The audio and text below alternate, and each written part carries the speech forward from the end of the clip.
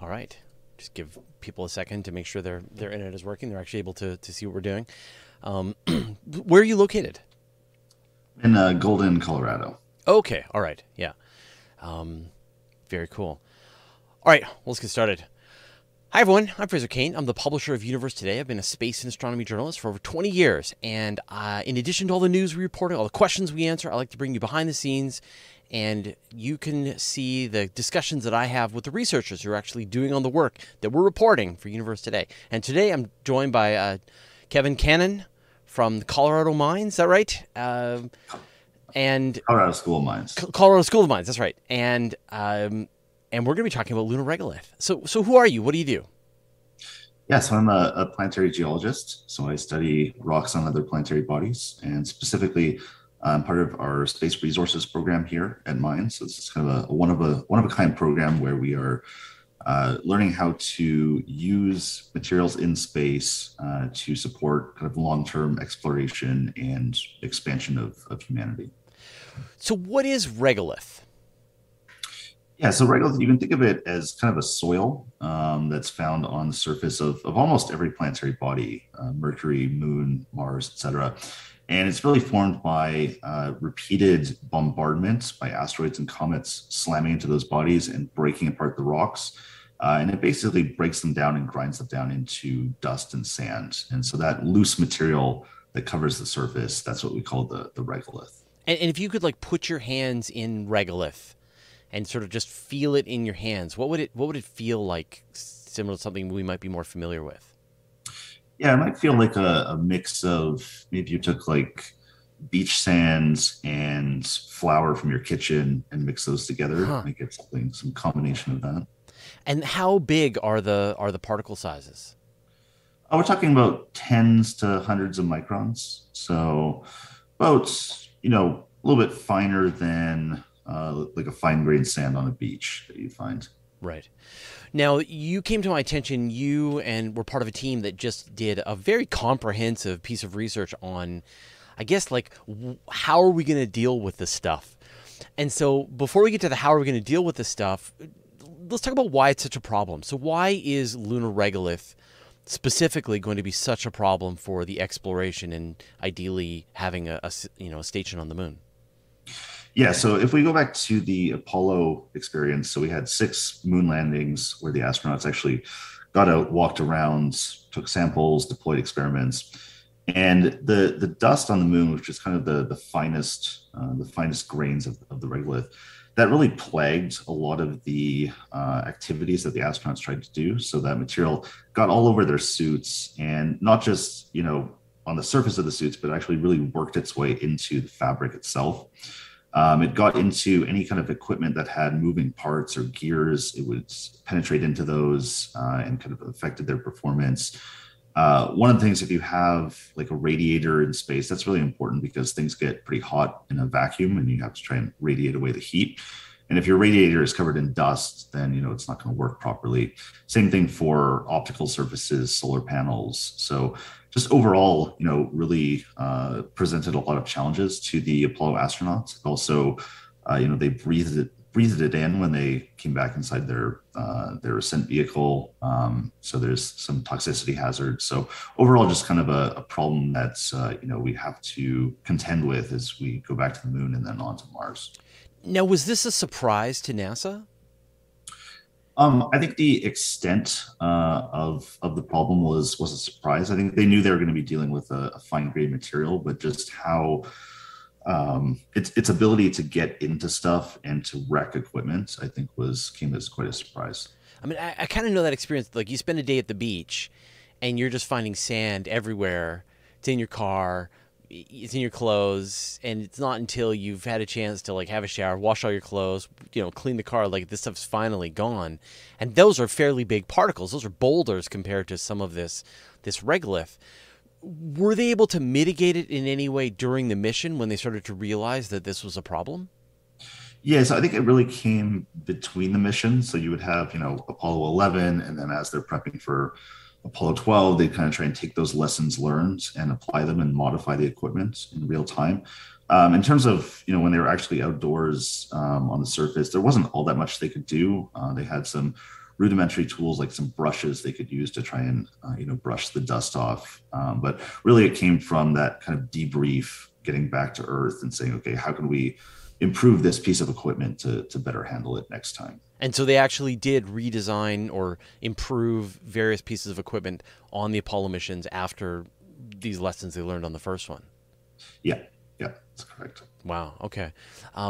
So then, like, if like and these were all just like, in some cases a few hours on the moon, later cases several days on the moon, but that's nothing compared to a long-term presence on the moon. And so, what do we think this stuff would do over days, weeks, months, even years?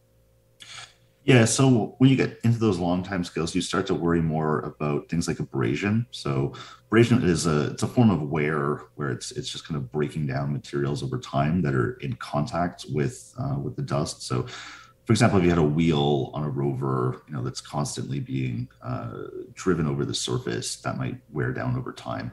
So I think that's going to be more of the challenge long term is abrading materials. And then also, if you have, for example, solar panels, those getting covered with dust, you'd have to have a way to kind of clean them off periodically. So I think there are some unique challenges of long-term sustained presence that the dust would present. And I mean, you're talking about just the mechanical wear, but what about the health issues? Because I've heard it can be, it's like little pieces of glass in your lungs. Right. And people have done a lot of work since Apollo with the samples that were brought back, doing biological experiments, right? Testing the effects of the dust and those grains on different types of tissues, lung tissues from different species. And so that is a concern. And I think that's where you have to really think hard about what is your airlock going to look like? What are your procedures going to look like? So every time you go outside that you're not traipsing the dust back in. People have come up with concepts where, for example, the suit could actually be kind of on the outside of the habitat. You would kind of step into it and then walk out. So I think that's really going to be important is the airlock, try to separate the dust from the interior of a habitat or a spaceship. But like, are we thinking about cancer? Like, do we know like what some of these impacts might be? Yeah, so I think you'd be concerned about things like diseases similar to silicosis. So that's something seen on Earth with people who work in very dusty environments, like tile cutting factories, over long periods of time of exposure.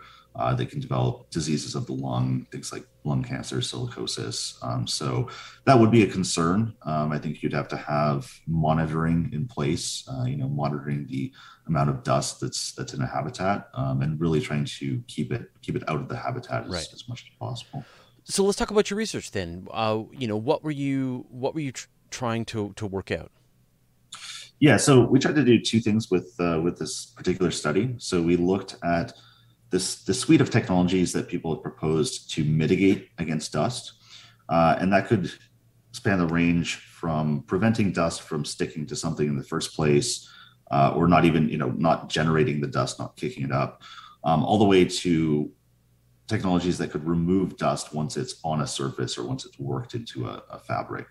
So we looked at those technologies, and then we also looked at technologies to move the regolith around on the surface. So if you wanted to do something like mining or excavation or build structures, like do 3D printing with the regolith, you're going to need to move it around and work with it.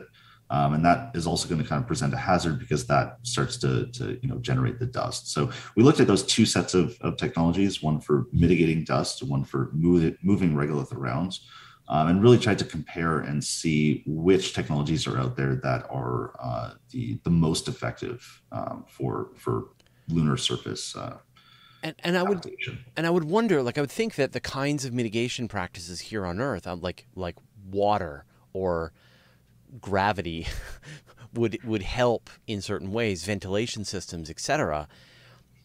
A lot of those in the vacuum of space on the moon, you just can't employ them. Exactly right. So you go out Yeah. to any construction site and you'll see dust kind of billowing around. Dust doesn't billow on the moon, right? Because there's no atmosphere. It just travels in kind of straight line ballistic trajectories. And what you'll see on these construction sites is they're spraying water to kind of tamp down the dust to precipitate it. That's not going to work in a vacuum. So we really have to get a little bit more creative with the types of solutions that we come up with. Yeah. So let's explore those solutions. So which, what did you find out? Yeah, so we looked at a whole bunch. So I'll highlight a couple. One that's really interesting is something called a lotus leaf coating.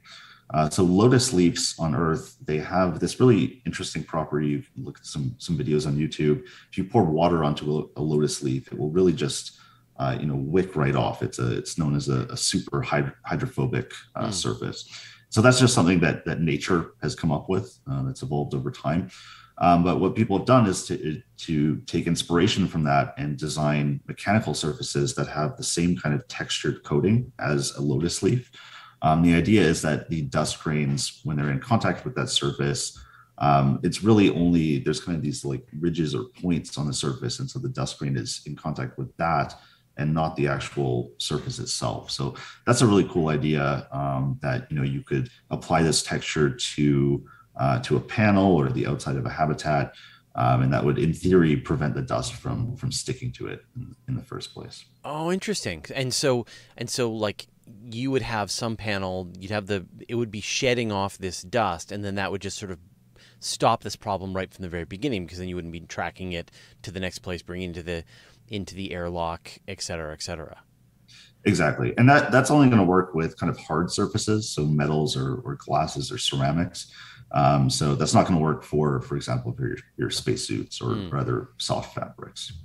Is this surface complicated to apply? Is it, thinking about, like, is it the kind of thing that you would apply on Earth, or is it something that you could actually apply while you're in space? Yeah, I think you'd apply it on Earth before you send whatever the piece or the panel is. It's fairly straightforward. It's in the kind of a family of surface finishes or coatings that would be applied to different materials on Earth. So it's not all that complicated. Is there? I'm trying to think. Like, again, is there like a place I might be able to have? Would I have already experienced something like this? What would it feel like?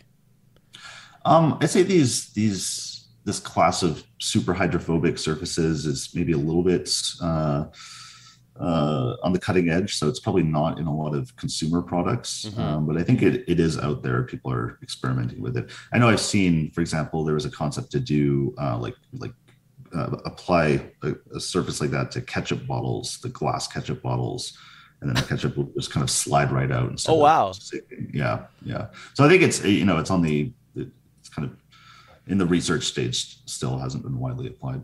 Yeah, that's really interesting. Okay, in other words, anything that you can feasibly cover with this coating or make out of one of these materials, do that. But what about the softer materials? Yeah, so that's where you'd be looking to get into what are called more active dust mitigation. So the lotus leaf, that's more of a passive system. It just kind of sits there and then tries to shed the dust off that comes into contact with it. When the dust is already stuck to a surface, you want to use some kind of active measure to try and remove it. So people have come up with different types of brushes that could try and get the dust out. They've come up with electromagnetic solutions. So maybe you try and use a magnetic field or an electric field to remove the dust to kind of get it out of something or off of something. So why would an electromagnetic solution work? Yeah, so you're trying to basically put a charge on the grains and then repel them from the surface they're attached to. Or in the case of magnetic fields, you're relying on the fact that the lunar regolith is naturally magnetic, and so you're trying to attract it using a magnetic field. What is the source of that natural magnetism? Yeah, so that would be iron in different particles in the regolith.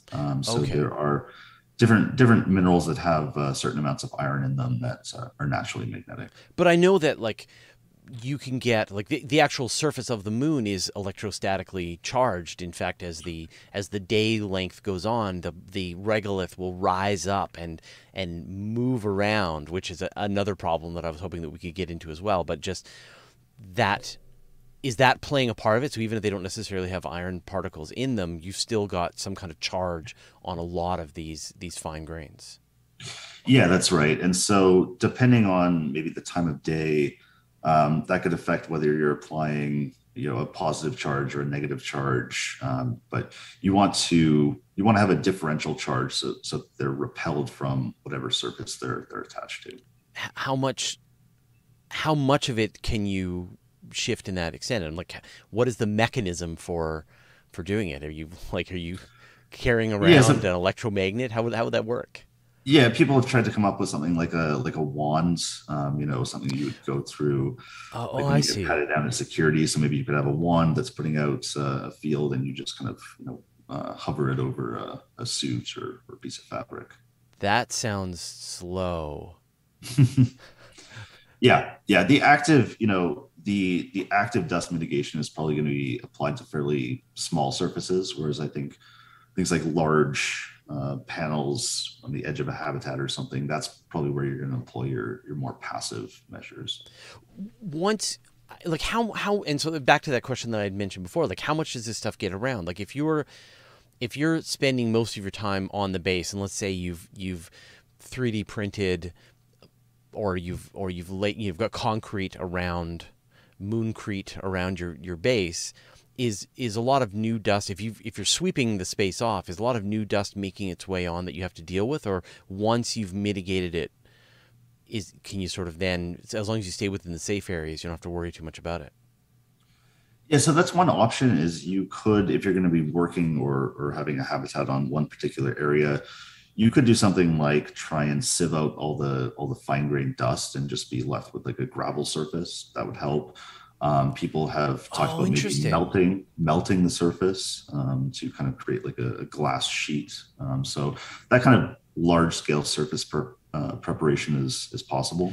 Oh, Um, hold on. I just want to stop on yeah, that for 1 second because it's really interesting. So you could like have a tractor that's covered in this mitigation material, and it is sifting out the area around the base that you may want to be walking on, and pulling all these small particles out with some, maybe even like some kind of electrostatic process, and then you're sequestering them or firing them off on some ballistic trajectory and getting them away from your site. yeah, yeah. Huh. That's really interesting. Um, and I guess then, or if there's like pathways that you're going to want to be walking on a regular basis, and just turn that all into gravel as opposed to walking on the talcum powder. Exactly. Oh, that's really interesting. Okay, so sorry I interrupted where we were. Yeah. Yeah, I was just gonna say, in terms of like the generating the dust or how much is going to be there, basically, if you have an unprepared surface, anytime you apply a force to it, that's going to be an opportunity to generate, a kind of a plume of dust, if you will. So if you drive on the surface, if you're walking on the surface, if you have some kind of equipment that's in contact with the surface, those are all places where you can start to generate dust. And then, as you mentioned, the natural electrostatic charge on the surface as the moon orbits, that does have the ability to levitate some of the finest dust, and it might only be levitated centimeters, tens of centimeters off the surface. But that's another thing you have to be concerned about, because even without applying any force or doing anything, that's naturally going to introduce dust to the environment. I mean, I think that we imagine future lunar explorers going and setting up their base and exploring around on the moon and doing similar activities to like what they'll be doing on the space station. But how much of their time do you think will be spent just worrying about dust and the maintenance associated with it?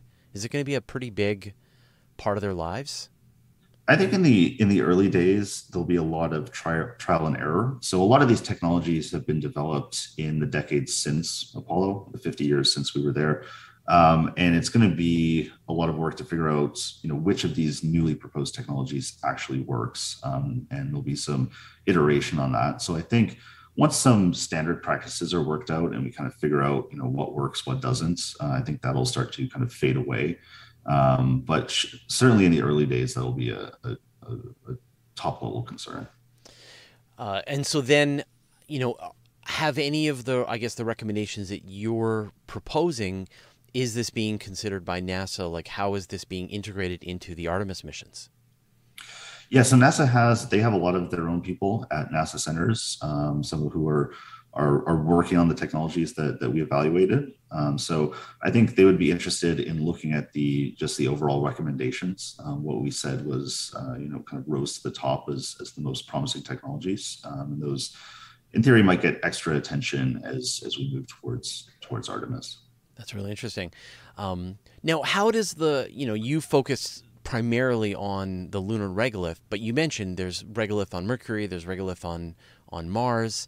I don't know, like if you go to Titan, is the hydrocarbon or the, I guess, the ice there, does that act like a regolith? So I'd like to know, like how is the regolith different on some of the other worlds out there?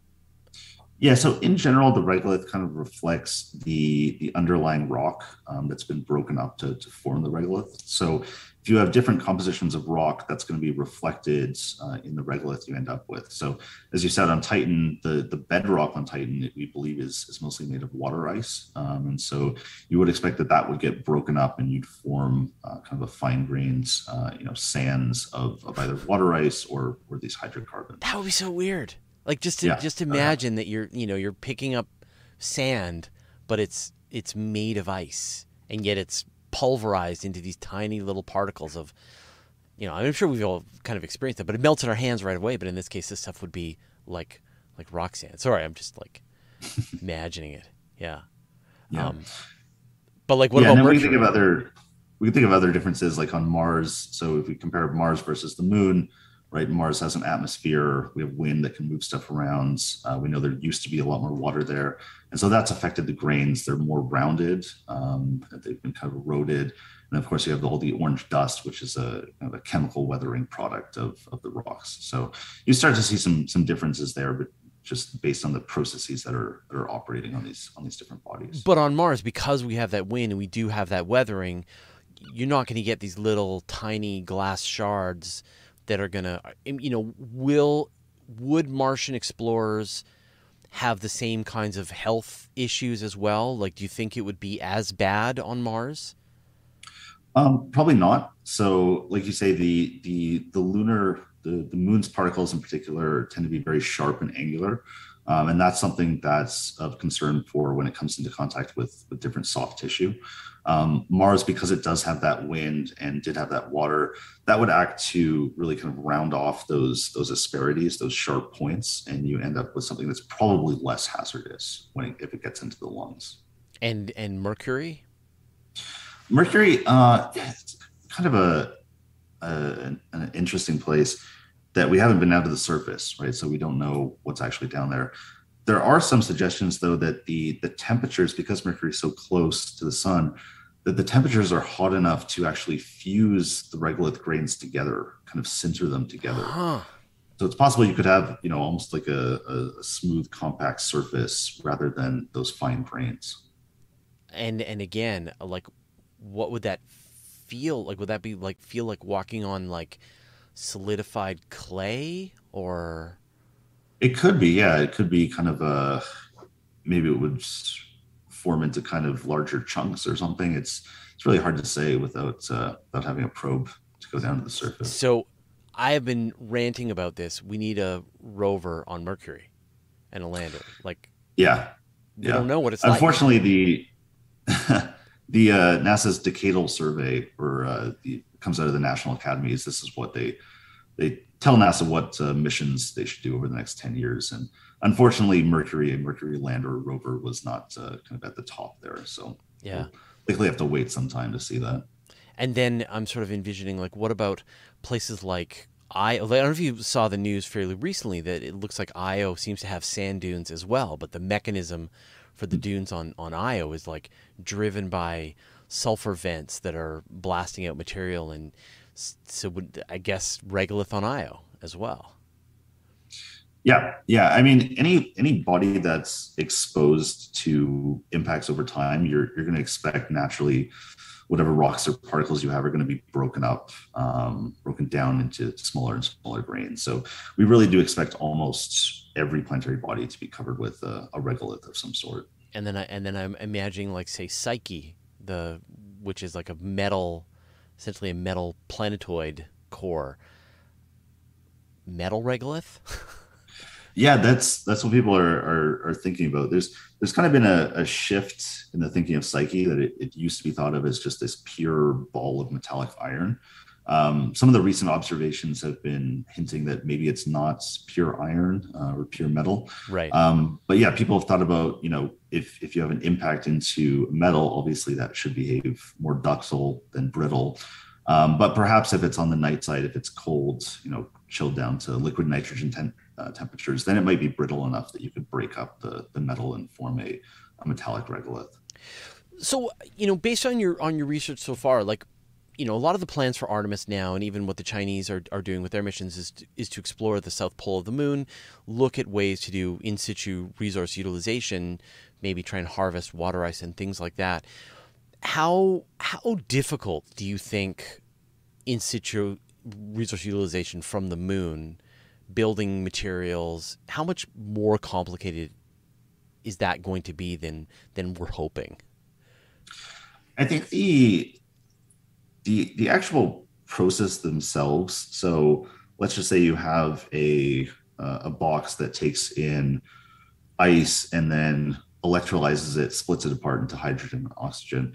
Those core technologies, I think, are pretty straightforward and are not going to be that challenging. I think it's everything that goes around that, right? So how do you actually dig up the ice? How do you purify it? How do you automatically load it into your electrolysis unit? How do you purify the water, because electrolysis units need very pure inputs? And then once you have the hydrogen, oxygen, like, how do you get it out? How do you store it? So I think, yeah, the actual core chemical processes and physical processes are fairly straightforward, borrowing from Earth technology. I think it's everything around that and developing these automated systems that's going to be where a lot of the challenge is. Right. I mean, I think about things like storing cryogenic fuels in near vacuum is difficult. And that's just one piece of the puzzle. So yeah, you are able to harvest your hydrogen, your oxygen, but you're having a really hard time even just being able to store it on the moon. I can imagine each piece of this puzzle, the steps that you would think would work may not necessarily work, and there's going to be these a lack of. I'm just thinking about things like, I don't even know, like hydraulics. How will hydraulics work on the moon when you don't have the same kind of pressure differential that you have on Earth? Right.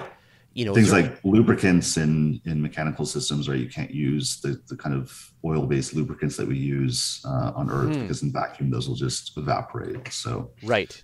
And the temperatures. So that you may have a temperature extreme going from minus 100 to plus 100 or more of a temperature swing. It's really hard to find a lubricant that will work through that temperature domain.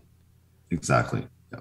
Yeah, and so it's like each piece of what we think is a traditional, you dig up stuff, you extract out the stuff you want, has to be re-engineered from scratch, and some will be deal killers. So we mentioned lubricants, we mentioned what do you think are some of the biggest roadblocks you think to being able to do this? Um, I really think it's the automation. I think that's kind of the one of the hardest pieces. We have, if we look at like factories on Earth, right, we have a lot of automated factories, but those are very controlled environments. You're indoors. You have a robotic arm that's just doing the same motion over and over on some kind of track. When we actually go to the moon, you're outdoors. You have this complex natural environment. You have this undulating terrain. You have the regolith, and so taking those systems, those robotic systems that work well in a very controlled environment, and putting them into an uncontrolled environment, I think that's going to be quite challenging. That's going to require a lot on the software side in terms of machine learning, automation, AI, to be able to overcome some of those challenges. Now, at the same time, though, we talk about, here on Earth, there are downsides to doing resource extraction. There is rain. The atmosphere is trying to oxidize surfaces that you have. There is gravity. Are there some things that might actually get easier if you try to do them in space? Um, that's a good question. So the one example is that when we mine things on Earth, we put a tremendous amount of energy into crushing the rocks. If you actually look at like total world energy output, the energy that goes into crushing rocks and mining is not insignificant. One thing that's nice about, we've talked about the regolith, right? Everything's being crushed up. The asteroids and comets have done all that work for us. So that's energy for Huh. free that's been, put into crushing those rocks, and we can just directly use that loose material and save a lot of energy. And would there be a preference? Like, would you rather use the powder stuff over the gravel?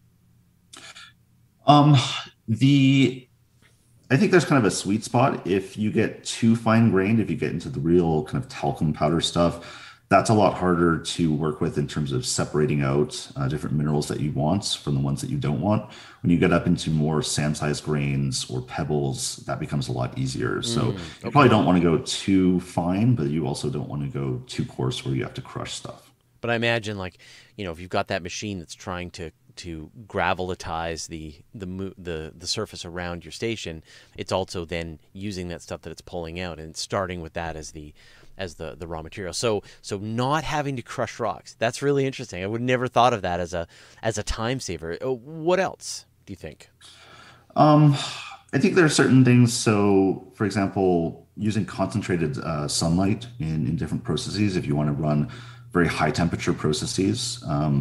On Earth, we have to deal with clouds, we have the attenuation through the atmosphere. And so there's a limit to how hot you can get with concentrated solar. People are pushing that limit. I think there are some industrial processes that are being kind of unlocked to use concentrated solar. But I think that's a lot more viable on the moon surface to heat up materials and do those kind of high temperature processes. And so, like, here on Earth, you've got day, you've got night, you've got clouds, you've got weather, you've got all these issues.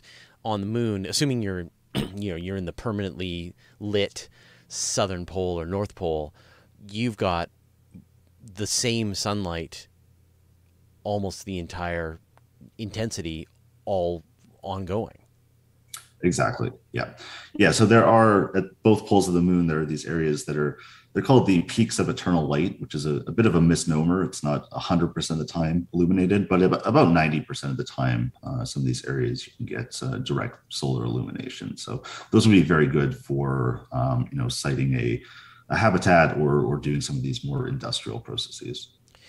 You mentioned this idea of sintering, and this is sort of an interesting. I see this a lot in some of the comments. People are suggesting this. So can you explain what sintering is? Sure. So with sintering, what you're trying to do is you're trying to take a material that's a powder, so a granular material, and you're trying to put some strength back into it so it behaves like a competent block. And the way it works is you take your powder.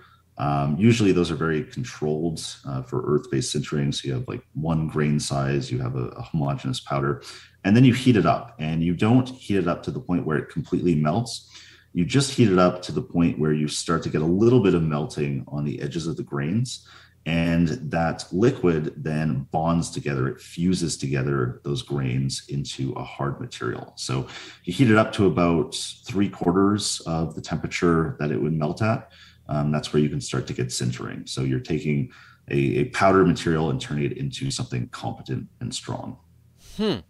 And does the composition matter, or is it like, can it be used on fairly like a rough mix of material, or do you need to purify it to a certain extent?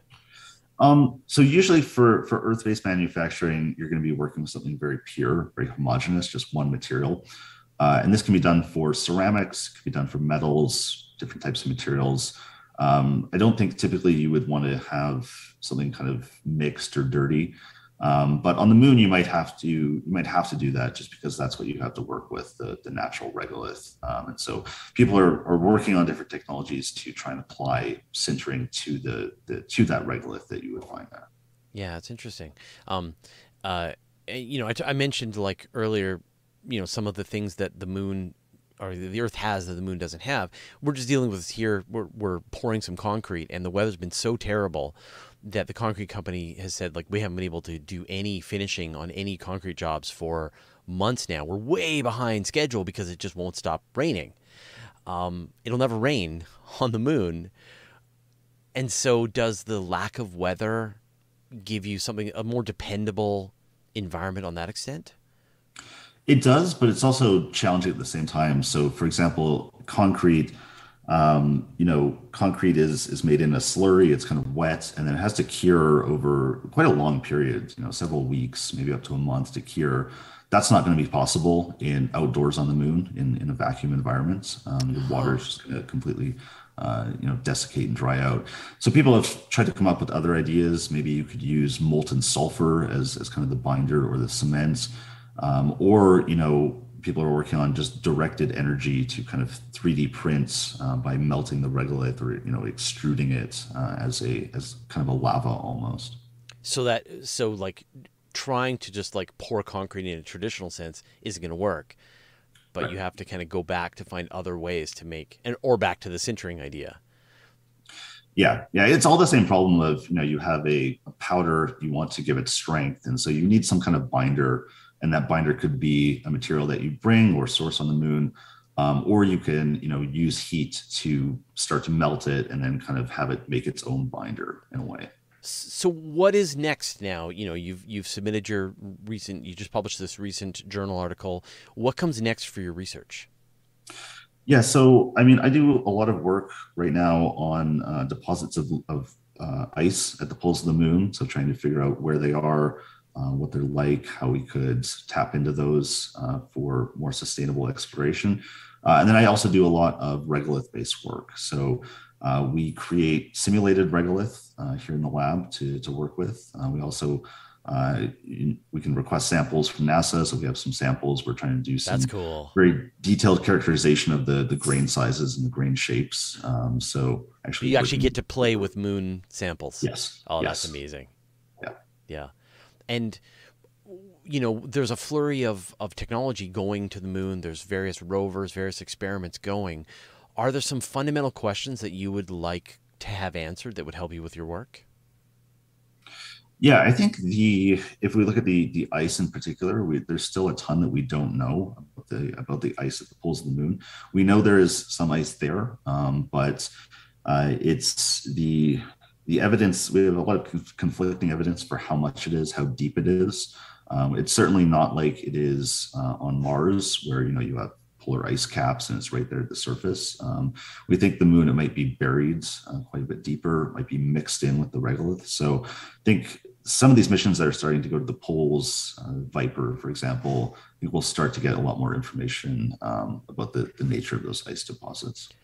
I think, for the longest time, people thought that the inner solar system was bone dry because of the solar radiation, and not out until you get out beyond the frost line will you actually start to find some of these volatiles. But I think some of the interesting research into, say, asteroid Bennu with OSIRIS-REx and with Hayabusa, that maybe there is more volatiles trapped just below the surface.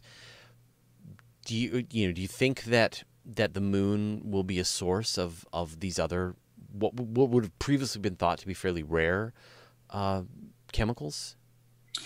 Yeah, so I think there's kind of been two things that have two lines of research that have changed our picture of the inner solar system. So one is recognizing that those bone dry building blocks were not completely dry, and that if you just have a fraction of a percent of water in the stuff that built the Earth and the Moon and Mars, that's actually enough to give you oceans if you bring all that water out Mm. onto the surface. The other thing is just our understanding of the dynamics of the solar system, how different material has moved around, and in particular recognizing that a lot of the wet stuff that formed in the outer solar system was probably brought in the form of asteroids and comets, and that's kind of been a delivery of more water-rich material to the inner solar system. But for the moon, I think there are different forms that water can take. So we know that some of the volcanic glasses that have erupted on the moon contain a small amount of water, maybe hundreds of parts per million. And then, this evolving story of ice at the poles, and not just Yeah. water ice, but other compounds, maybe CO2 ice, methane ice. So I think as we learn more, we'll find that there's a good variety of different volatile elements. Do you think it's all there? Do you think everything that we need is there? Do you think that there could be theoretically a self-sustaining lunar habitat to some extent? So every element on the periodic table is present on every planetary body. And the real question is, what is the concentration? So Right. that determines whether, on Earth, whether you have something that's can be used as a resource or not, is the concentration. So how much of the stuff that you want divided by, the total mass of a block of the crust. And so on Earth, when we mine resources, we go to these very, very specific locations, these ore deposits or ore bodies where certain elements have been concentrated many orders of magnitude above the kind of the average composition of the Earth. So on the moon, we haven't had a lot of those same processes to create those ore deposits. So it's going to be pretty challenging to get certain elements like lithium or rare earth elements. But there is a lot of just kind of bulk material that we could use for construction. There is, these ice deposits that we could start to use for propellant, for life support. So I don't know whether politically you would ever necessarily want to have or need to have a self-sustaining settlement on the moon, given that it's 3 days away. Yeah. I Yeah. think, there's no one trying to make a self-sustaining settlement in Antarctica, which is also 3 days away if you wanted to travel there. So Even quicker. I think Yeah. that's more of a thing for Mars. Makes a lot more sense given the distance. Well, so let's extend that then to Mars. Do you think that Mars has, like Elon Musk has said, he wants to make a self-sustaining city on Mars. And whether or not that's a great idea. Do you think that's feasible? I do think it is. So Mars has a couple advantages. The first is that it has that CO2 atmosphere. It's not a thick atmosphere; it's fairly thin, but that gives you a source of carbon that you really don't have all that much of on the moon. So that's really useful if you want to do any kind of biological synthesis, life support. So that's really important. You do have much more abundant water. The ice on Mars is everywhere. We know where it is. We can see it. And you have a greater variety of minerals just because Mars is a bigger planetary body. It's had more geology, more processing, so more chance to concentrate certain elements. And some of those have been discovered by the rover missions. So I think in a lot of ways, if there's a place where you want to do that in the solar system, it makes sense to do it on Mars. But then, like, what would be a limiting factor? Something that we take for granted here on Earth and use all the time, but actually would be quite rare and difficult to get your hands on Mars. So I think what's going to be pretty difficult would be materials for generating and storing energy. So on Earth, we use fossil fuels. Obviously, we're not going to have those on Mars. We use very high purity silicon for solar panels. We use lithium for batteries. So a lot of those kinds of materials related to energy are going to be pretty difficult. Things, even uranium for fission reactors. So that's going to be a challenge. I think a lot of that's going to have to be imported. A lot of the things that go into complex electronics, those are going to be a challenge as well. So you're going to have to very slowly ramp up your ability to make those things in situ on Mars over time. You're going to have to put in more and more energy and get more creative with the processing. But like basic chemicals like, say, phosphorus or nitrogen are relatively abundant? There's a little bit of them. They're pretty tough to. They're not found in these big concentrated deposits.